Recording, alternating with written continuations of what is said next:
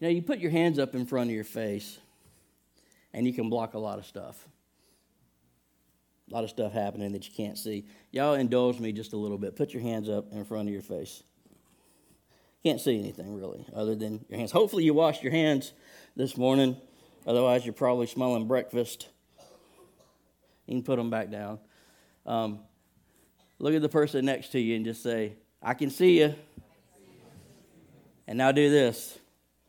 Say, now I can't see you. See, some of y'all are playing around. Some of y'all are too cool to do this stuff in church. We're going to pray for y'all. It's okay to have fun in church. Amen? You see things, then you don't see things. I was praying a few weeks back. I guess it's been about a month now, a little over a month, for an Elevate Leaders meeting that we had. And God kind of spoke to me and told me there was just going to be a really powerful night of refreshing and renewal for our leadership team in the church. And the people that were here, I'm just telling you, God poured his presence out in that meeting, and it was absolutely powerful. And God was speaking to us through that meeting, and I'm going to share a little bit of the stuff that God was laying on our hearts as a leadership team this morning, just so we're all on the same page as a body of believers, because we're family, right? So we all move in step as God leads us. But one of the things that God kind of dropped on my heart was the power of perspective, and how perspective impacts the reality that we live in.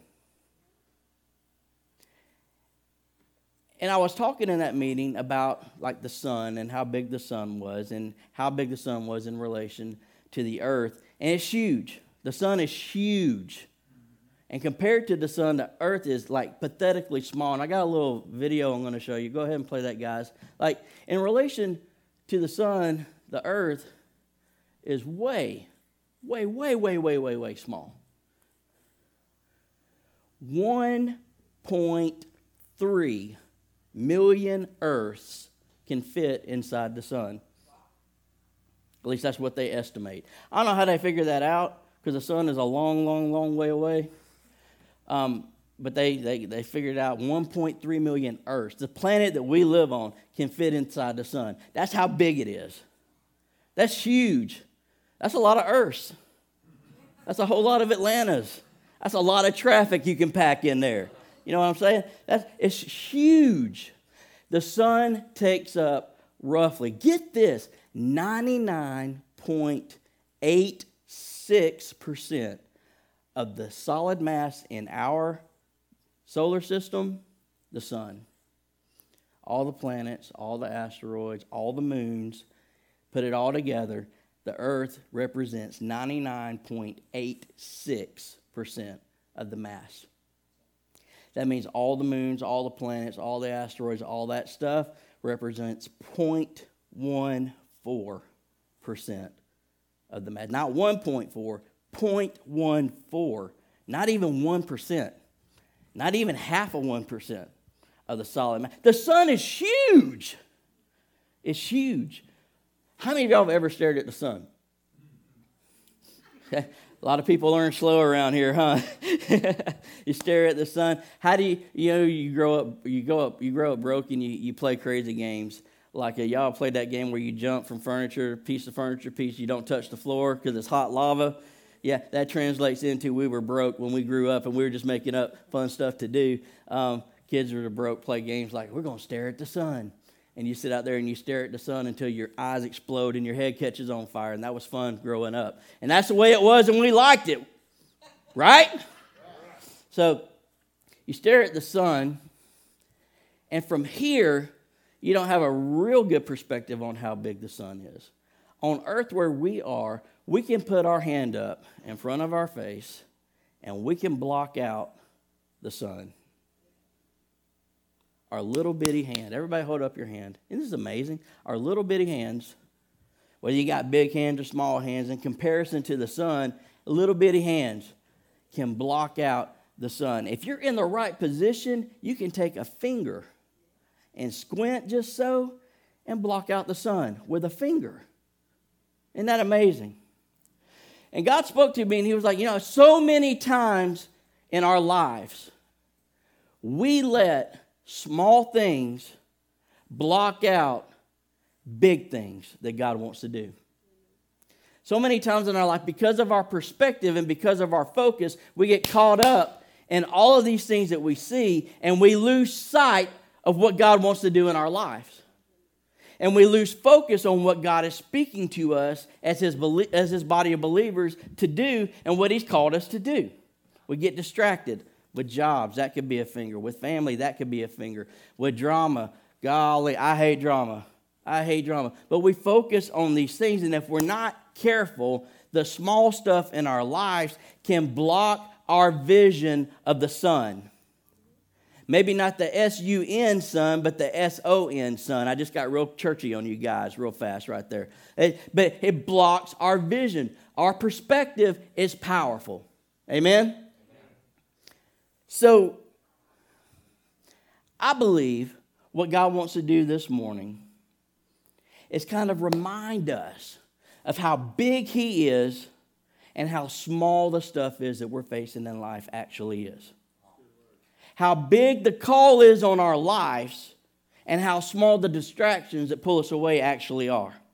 How important what he's called us to do as a church is, and how insignificant the trivial things that catch up so many people in life actually are.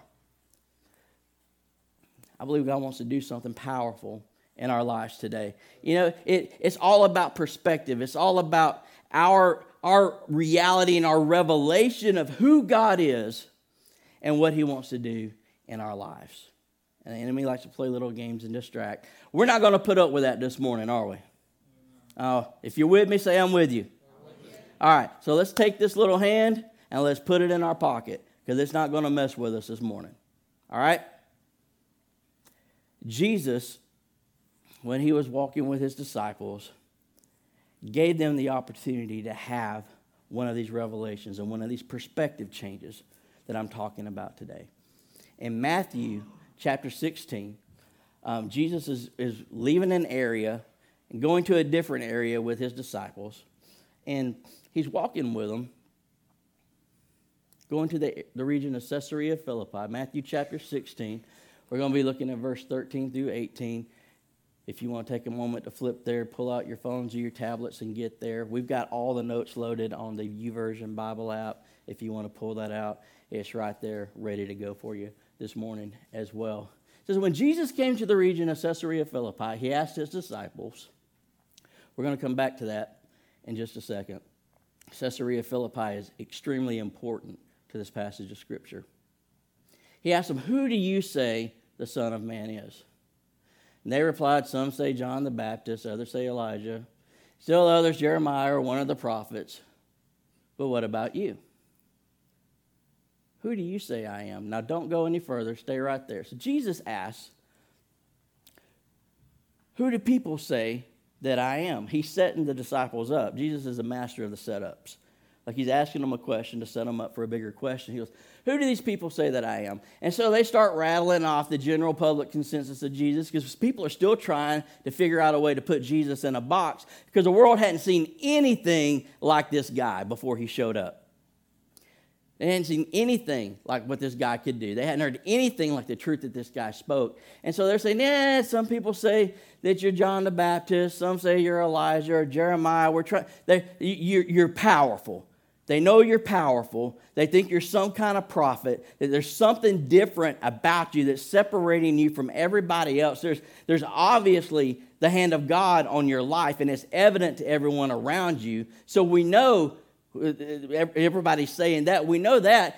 But Jesus is saying, no, okay, that's what they say. But what about you? Who do you say I am? You know, if I was to ask everyone in here who Jesus is to you, you might have a different answer than the person on the other end of the building.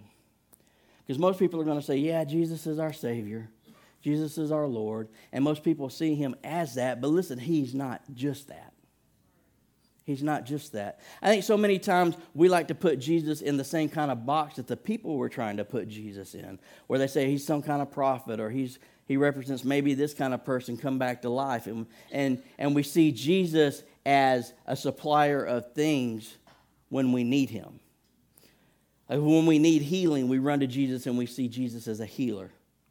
Or when we've gone and tried everything on our own and tried to blaze our own trail and make things work on our own, and we're frustrated and we know it's not happening, then we see Jesus as a guy that we run back to and just, oh God, I can't handle it anymore. Please bail me out. Like God's just the bonding company throwing out bail to get you out of your situations in life. You know, some people view Jesus as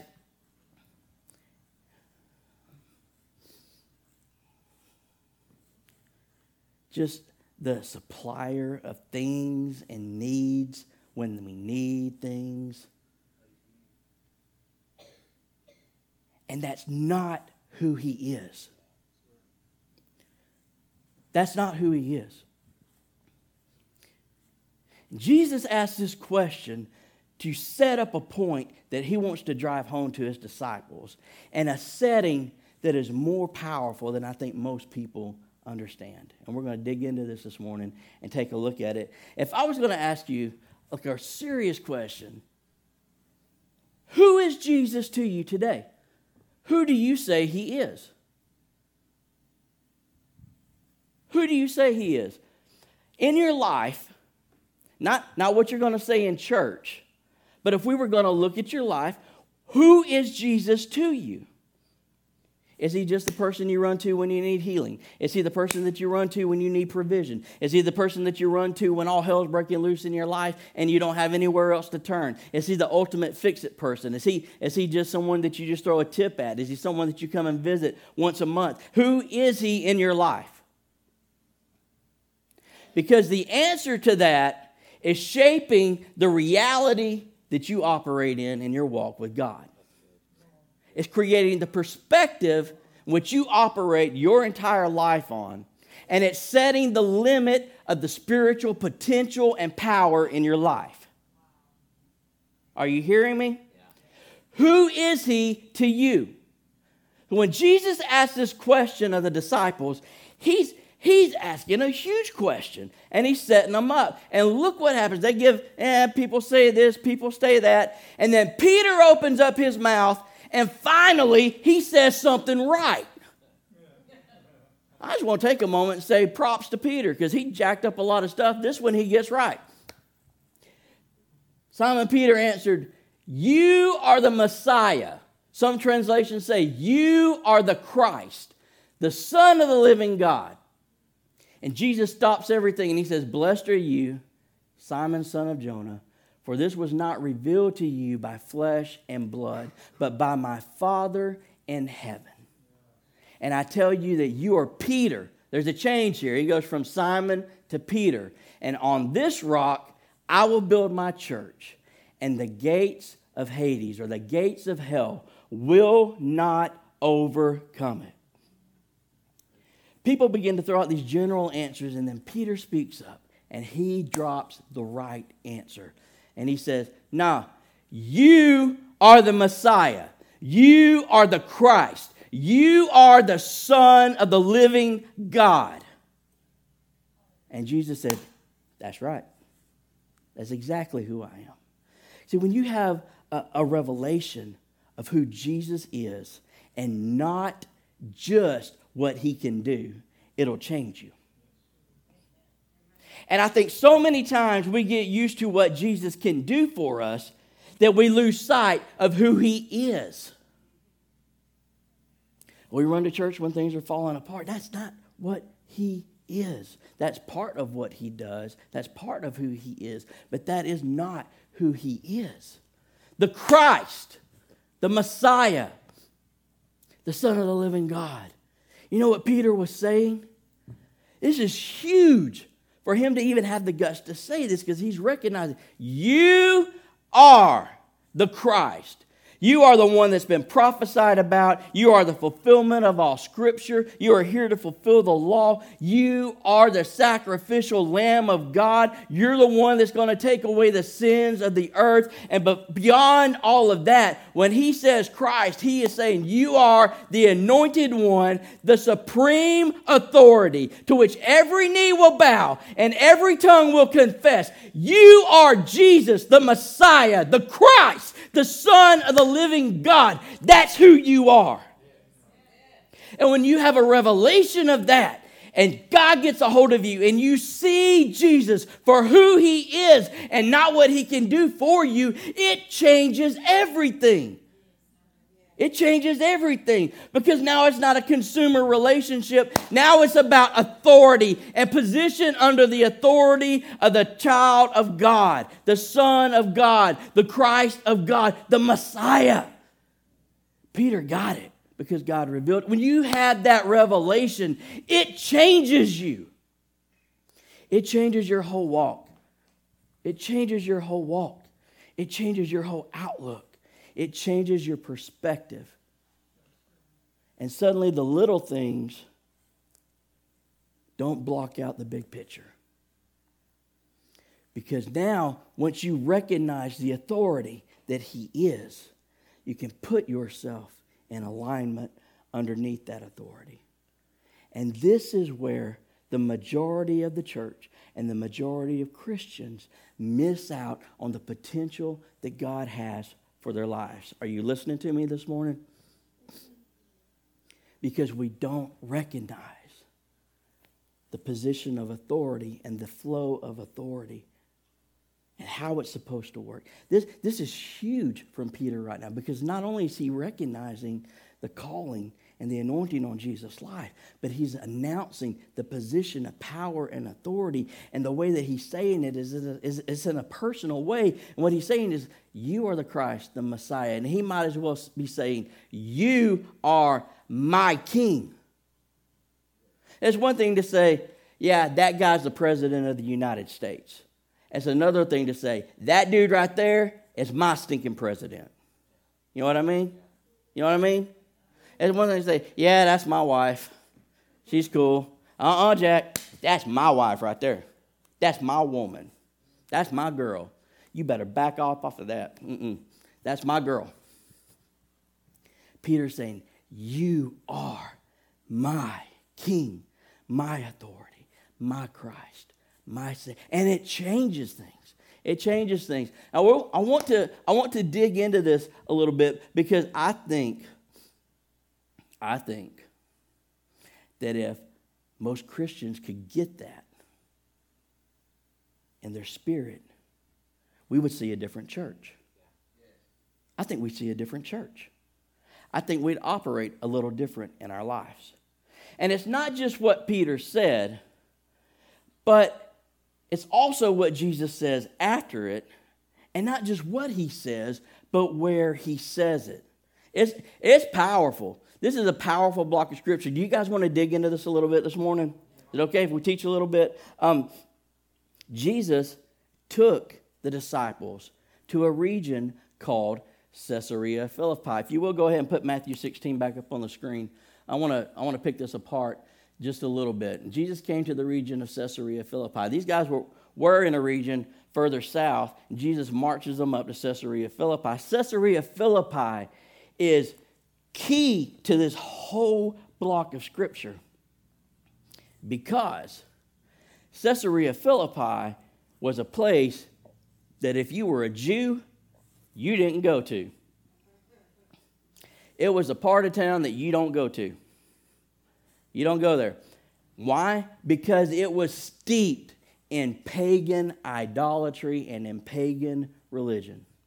In fact, like for over 1,000 years, some people say that when Jesus got there with his disciples, that the paganism and the idolatry that had been going on there had been going on there ritualistically for like somewhere between 1,000 and 1,300 years. Consistent in this one area. So when the Canaanites came in, they would worship Baal in this area. A temple area set up where they would worship Baal. I want to show you a picture of Baal. This is the little fake god Baal that these guys would worship. We got pictures to show them. Yeah, there we go. This is kind of a picture. And they would set up statues of this dude right here. And Baal was a god of fertility. Baal was a god of crops. And he was also a god of rain and agriculture and all of that. This is why it was such a huge deal when Elijah back in the day walked up and said, God's just going to shut down everything and destroy your agricultural system, because their false god during that time was a god of agriculture. So God was just kind of going, in the face of their false gods, what he was doing. These people, the Canaanites, worshiped Baal in this area specifically for up to about 1,000 years, give or take. And they would do human sacrifices. People would offer up their children as sacrifices to this false god. You could go into the temples there, not to be too crass, but you could walk in there and get a temple prostitute if you wanted to, and it was considered worship to Baal. So it was crazy. A lot of weird stuff going on. You imagine getting dressed, going to church, and seeing a prostitute at church, and then heading home. That's what they did to worship Baal. It was very different. Now, after that Canaanite period, things changed a little bit. I'm giving you some history here. Is this okay? That things changed a little bit. When the Romans and the Grecians came in and took over the area, they set up new temples and implemented the worship of new gods in that area. Because the way things worked back in the day was that if you came in and you overtook an area, conquered a kingdom or conquered a government, you would set up the temples of your God on the site of the temples of the other people's gods that you conquered, to show my God conquered your God. That's what they would do. So they came in, they took over. So instead of having a temple to Baal on this site, they set up a new temple, and they would worship the god Zeus and the god Pan. Now here's a picture of Zeus. Everybody knows Zeus, the Greek lightning god. Well, the way they worshiped him back in the day was pretty sick. Pretty sick. Mutilations, sacrifice, human sacrifice, crazy stuff. This is the god Pan, or the false god Pan, I should say. And he was a half man, half goat kind of entity that they created. And he was a god of fertility and crops also. And so they would do some really sick stuff in the temple, not to be, I'm looking through to make sure we don't have any sensitive ears. I don't think we do. Too bad. We do? Okay. They would do some crazy stuff with animals in this temple. I'll just leave it there. They do some messed up stuff. So this had been going on for well over 1,000 years in the area. This is where Jesus takes the disciples to. Now, I'm going to show you some pictures of the temples that they set up. This is the rendering of what the temple probably would have looked like in the day. On the side of the mountain, you'd have the temple for Zeus and the temple for Pan. The people would come in and do their thing, and they would leave. It's highly possible that this was the area specifically that Jesus went to. And the reason why is because of what he says. Now, if you look to the left, you'll see in the rendering kind of a cave behind one of the temples over here. You see that? It'd be my left. I guess it would be, I'm touching this way, so it would be your left too. Over here. Same thing. There's kind of a cave behind that. That cave, for over 1,000 years, 1,200 years, whatever, 1,300 years, was known, are you ready for this? As the gates of hell. Because for over 1,000 years or better, people believed that was a portal to the spiritual underworld. The Canaanites believed it when they worshiped Baal. The Grecians and the Romans believed it. This is the site itself today. All the fancy stuff is not there. You see the cave over on the far side of the screen. That cave was called the Gates of Hell. So wind would blow around in there, and you'd hear howling coming from it, and it was just attributed to a place of spiritual darkness. This is a spot that Jesus took the disciples to. A pagan region with false gods, with temples set up on top of temples of other false gods, with some sadistic, dark, sick stuff going on to worship them. And in the midst of all of this, Peter speaks up and he says, "You're the Christ.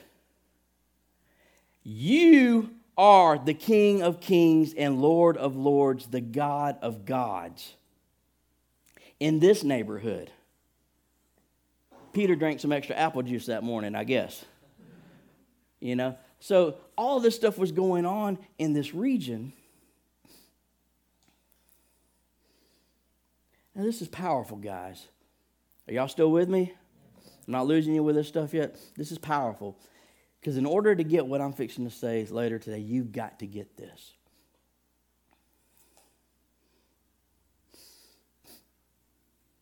I'm going to talk to you real quick about gates. I want to talk to you real quick about the word ecclesia. Actually, put Matthew 16 back up there, Shannon. Because this word ecclesia is huge. The concept of gates is huge too. Can you put Matthew 16 back up there? Okay. So when Jesus replies to Peter, after he says, "Who do you say I am?"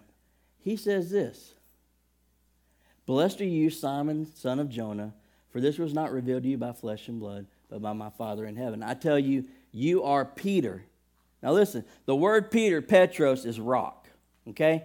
But listen to me. Now, a lot of people misinterpret this, and the Catholics do. If you're a Catholic background, listen, I apologize. I can explain what I'm about to say to you in more detail later if you got questions on it. But they see Peter as being the saint that Jesus establishes the church on, and Peter has this higher calling or anointing than any other. That's not what Jesus is saying here. In fact, when Jesus is using the word Petros, it actually means little rock. Okay? I tell you that you are now little rock. And then he makes a delineation here, and he says, on this rock, but the interpretation here is not just rock, it's big rock. So he looks at Peter and he goes, "You are the little rock." And then he says, "On this big rock, I will build my church, and the gates of Hades or hell will not overcome it." This word church here, though, is here for us. Okay? This is the word that we understand today. Ecclesia is the name of the word, or some people pronounce it ecclesia, but the right way to say it is ecclesia. If you will, Shannon, put gates and ecclesia up there. I want to talk to you about this for a second. We want to unpack this a little bit more, okay? So Jesus goes to this spot, and he uses the word ecclesia, which is a crazy term that does not mean, in that culture of the time there, it does not mean church. What it means is a group of people that are called out or set apart. The way it would have been interpreted in the day is a governing body set apart. In fact, the Grecians, if you were part of the ecclesia in the Greek culture, you would have been part of the governing body set apart to govern in representation of the king. And the Roman culture, it worked the same way too. So when Jesus is saying this, we get the interpretation of church today, but that's not what he was necessarily saying at the time. He was saying, I'm going to establish a called out, separated governmental body and establish it here. Now, gates, if you guys study a little bit about the Bible, you'll know this. Gates are a representation of what? Governmental power. For a region, for a city. Almost all of the business that was done was conducted at the gates of the city. The business exchange was there. The leaders of the city would go there to discuss political matters and make decisions and all of this stuff. And the gates were huge. The gates were powerful. Gates were a symbol of government. Jesus goes to the gates of what? The gates of hell. A recognized place of authority and power of the cult, of the underworld, the gates of hell itself. He goes to what is recognized for over 1,000 years as the place of governmental authority for the enemy. Steps up to that place and says, here is where I am going to establish my ecclesia. This is where I'm going to establish my government body, my separated, called out, governing body. And the gates of hell will not prevail against it. What Jesus is doing here is absolutely powerful, because when he gets the answer from Peter that says who he is, the Christ, the Messiah, the Son of the living God, Jesus says, you got it. And here on this site, I am going to establish my government on top of the enemy's government. I am going to put my church in authority over the enemy's operation in this world. And this, what Jesus is doing here, is absolutely mind-blowing when you understand how things operate. He's prophetically fulfilling the scripture that says he will put the enemy under his foot, because to establish a government on top of a government, to establish a church on top of a temple site, means absolute defeat and destruction for the people that were conquered. Jesus is saying, I have overcome, and here is where I will establish my governing body, the church. That's powerful. That is absolutely powerful.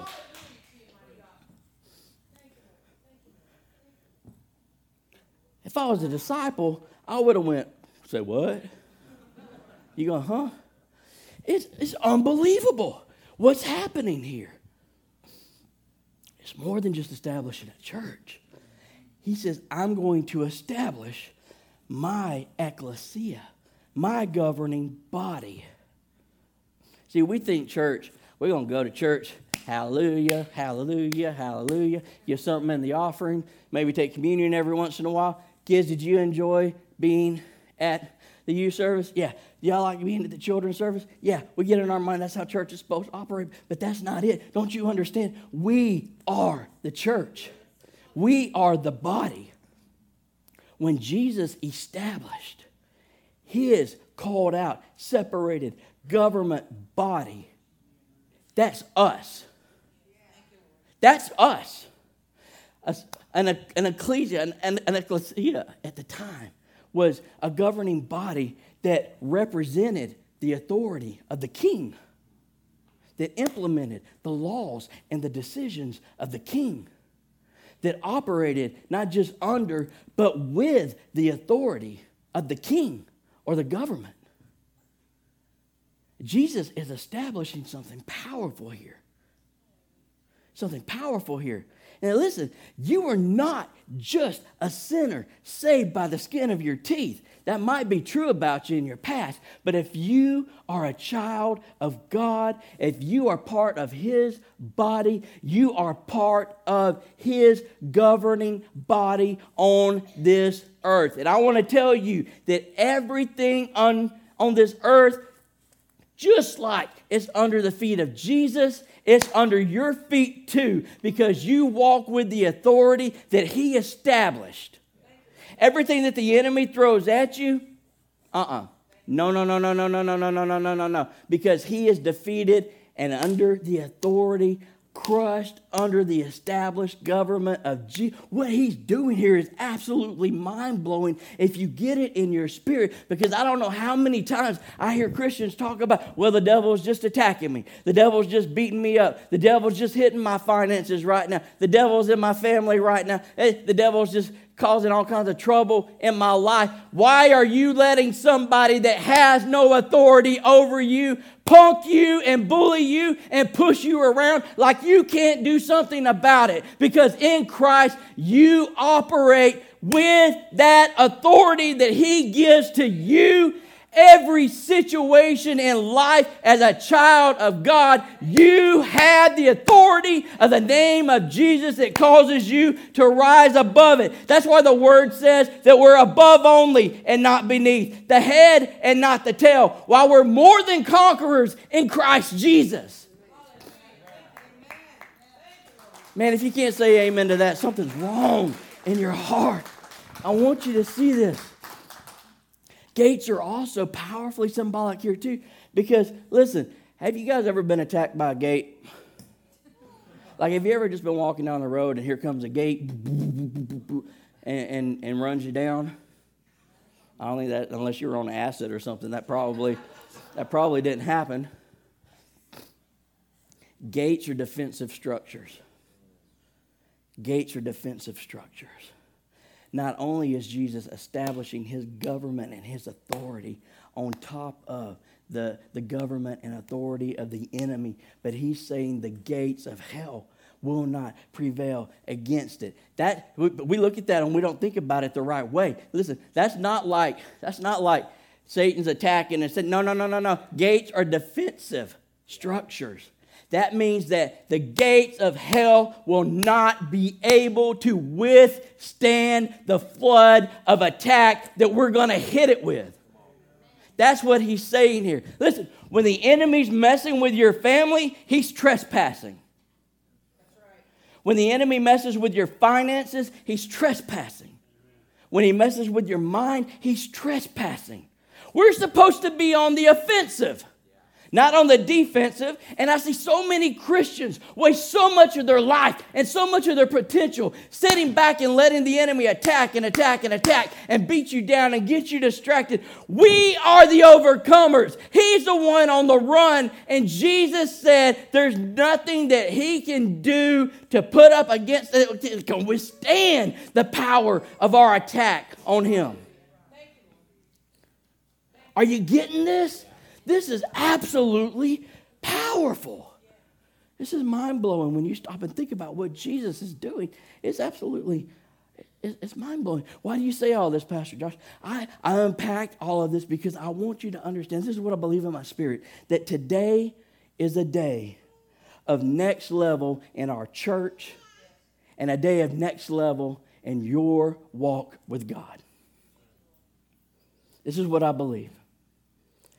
I believe that today is a day where a lot of us are going to stop doing this and start doing this.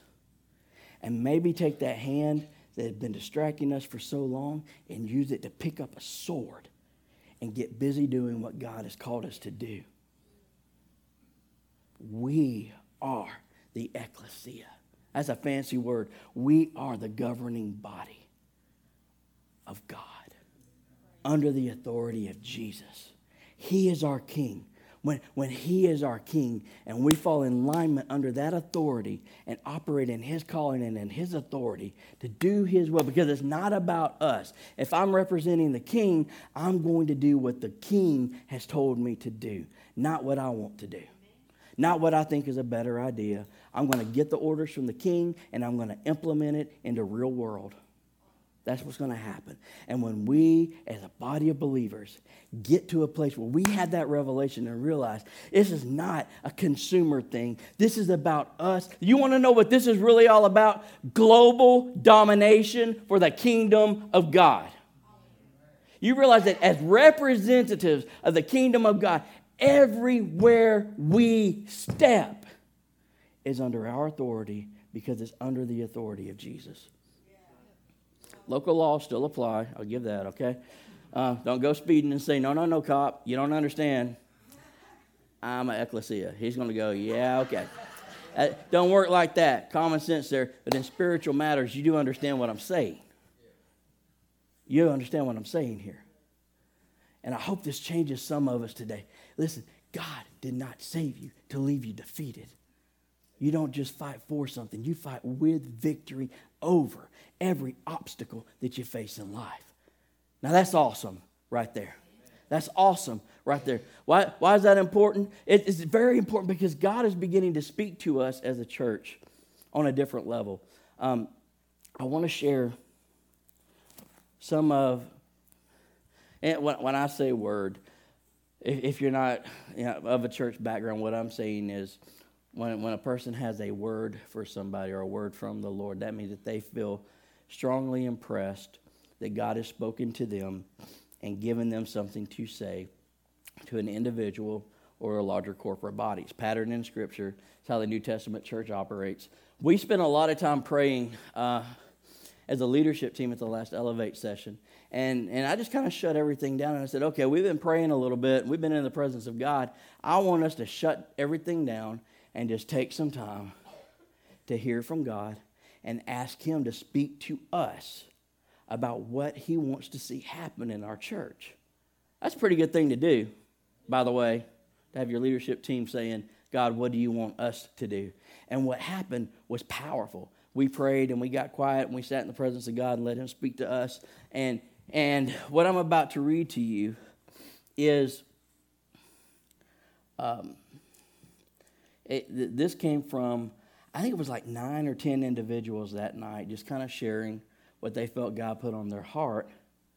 But when I read this, I want you to see, listen, it's all like in line and almost like hand in hand, linked together. It's just awesome. I want to read this to you. I feel as a pastor, okay, and this is my position as a pastor of the church to judge this. I really feel like this is for us as a church body. I want to share some other things to you in just a little bit that are going to blow you away. Then we're going to pray. Is that cool? We're going to pray. This is the word that came to about 9 different people at different times at Elevate the other night. All right, everybody do this. Close your eyes. Just take a deep breath. We've covered a ton of ground this morning. I don't want you to be distracted. I want you to hear this as if it was just me speaking to you in a room by yourself. And I want you to hear how this applies to you personally. Because when God gives a corporate word, it applies to each of us individually. Turn loose of hindrances and distractions and pursue God. Changes are coming. Don't fear the change. Don't let personal feelings dictate how you respond to the change that God is bringing in your life. Draw close to Him. He's calling you deeper into prayer. Get out of your own way. Then He can do what He wants to do in your life. He makes us uncomfortable to stir us up. The challenges and trials make us stronger. If we get out of the way and allow Him to do what He wants to do, He is molding and shaping and preparing. Growth and change are coming. Be still and know that He is God. Don't be anxious. Let His Spirit bear witness with your spirit, because the time is short and the privileges are waning. Share your faith now. Do not grow weary. I have not forgotten what I have spoken. I will not let you slip from my eye. Stand firm and do the work I've called you to do. I have positioned you where I want you. I have pruned and groomed you to prepare you to bear much fruit. The harvest is coming. The season of growth is near. Do not grow weary. Do not become complacent. I am bringing a harvest of souls. Prepare. That's powerful, isn't it? That's powerful. It all flows hand in hand. I thought that was powerful. What nobody knew was that the week before, I was at a ministry conference in Dallas, Texas, and we had a serious time of prayer there, and it was powerful. Pastors were praying for pastors, and we got in groups, and we were praying for one another, and a similar thing happened where there was a group of people praying and just sharing what God had laid on their heart. And they spoke a lot of personal stuff over Pastor Kelly and myself, and it was legit. It lined up.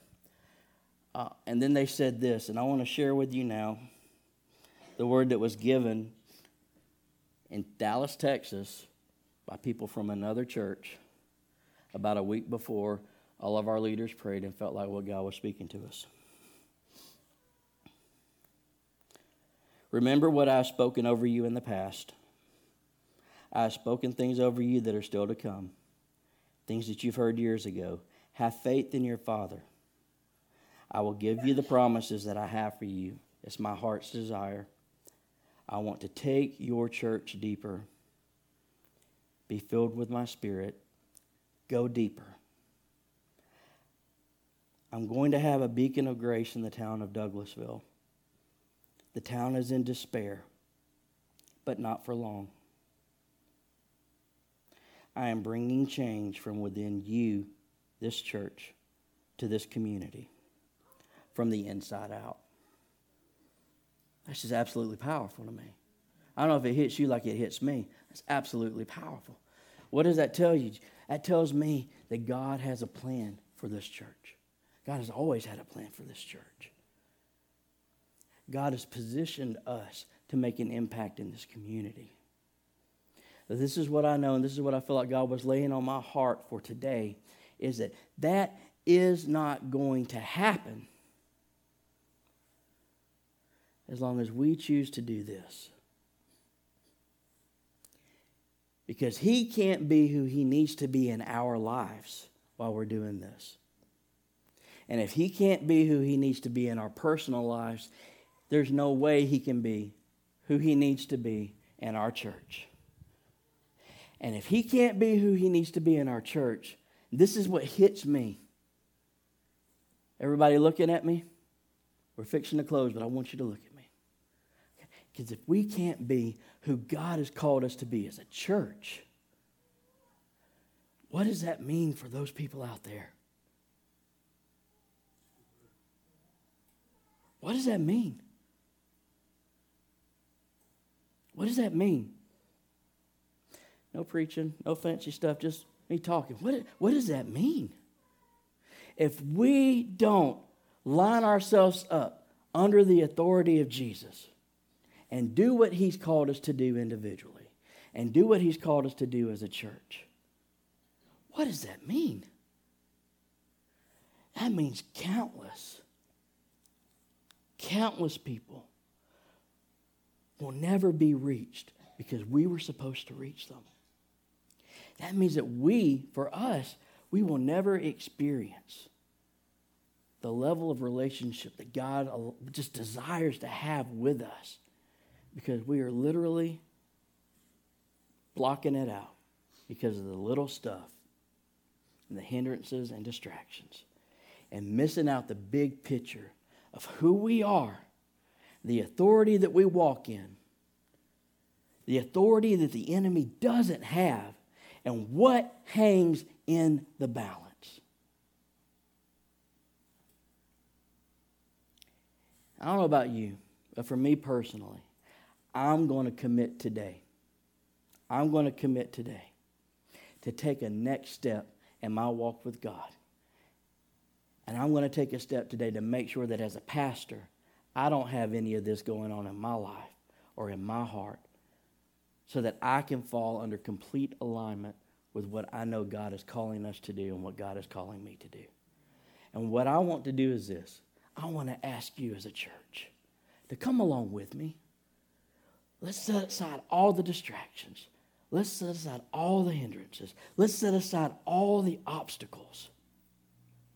And let's put ourselves under proper alignment with the authority of Jesus and begin to operate under his authority and with his authority in our lives.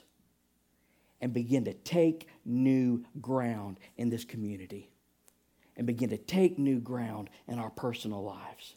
And begin to make an impact like we've never done before as a body of believers. How many of you would say, Pastor, I'll do that with you today?